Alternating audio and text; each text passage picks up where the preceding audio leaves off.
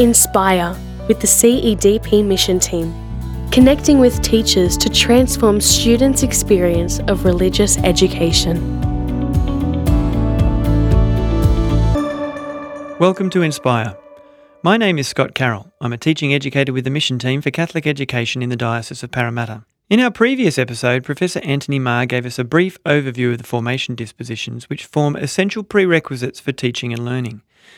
In this episode, we look specifically at the formation dispositions that make up the head domain. In the next two episodes, then, we will look at heart and hand. Now, over to Anthony.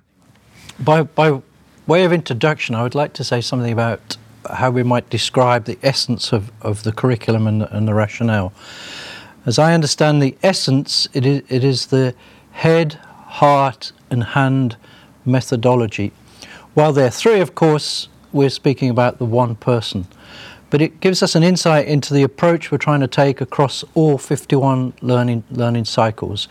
The head, cognition, our intelligence. The heart, affectivity, our emotions. And the hand, our response or praxis, how we actually live our life in thought and in action. So the essence is head, heart, hand.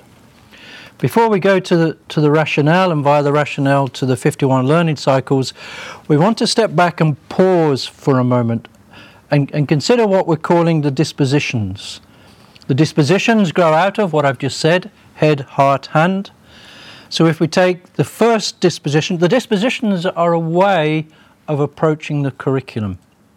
If we rush into the 51 learning cycles, we might just miss the essence that I've just described. So we step back and we discern. And through the discernment, we come to a disposition where we then approach the rationale, the other foundation documents, and indeed the 51 learning cycles. So let me just say a word by way of introduction about these dispositions.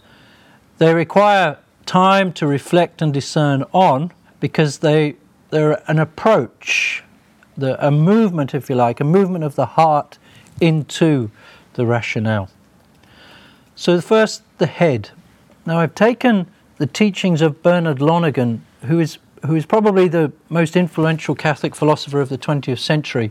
You can look him up on the internet, Bernard Lonergan, S.J. Lonergan gave us some fundamental works in Catholic philosophy.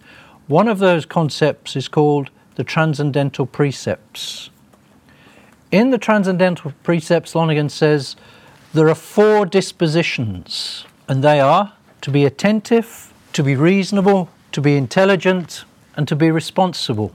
Now we must pause and consider those four transcendental precepts before going any further. Be attentive describes a contextual understanding of what is around us. The place where we live, work, our families, colleagues, children, parish community, the social economic, the aspirational, and of course the spiritual and the theological, the cultural, the ethnicity, the gender. So be attentive is a challenge to us to actually spend some time to be able to understand and indeed articulate the contemporary reality. What is it that's around us? So I'm here in a school at St Luke's in Marsden Park. This is our context, our place. Are we attentive to where we are? Primarily, are we attentive to the children that we're going to teach? And of course, our colleagues and their parents. And the local context of parish, and of course, that relationship with the universal as well. So being attentive is an ongoing process. We never say that we've reached this. We never stop trying to be attentive. Like formation, like identity, it's never, it's never something that's done. It's an ongoing process. You never wake up one day and say, I have my identity. Or you never wake up one morning and say, I'm formed. It is something that goes with us through life. So we never stop trying to be attentive. The second disposition is to be intelligent, our cognition, our headspace. So we are intelligent human beings. In many ways, our reason is what distinguishes Catholic theology from turning into an ideology or fundamentalism. We're asking ourselves all the time, is our theology reasonable? Is it sensible? Is it attentive to where we are? Now, we have this long tradition going back even to Aristotle, to before Christ, of trying to be intelligent, to be reasonable in our thinking and in our approach to the people around us. So are we attentive? Are we intelligent?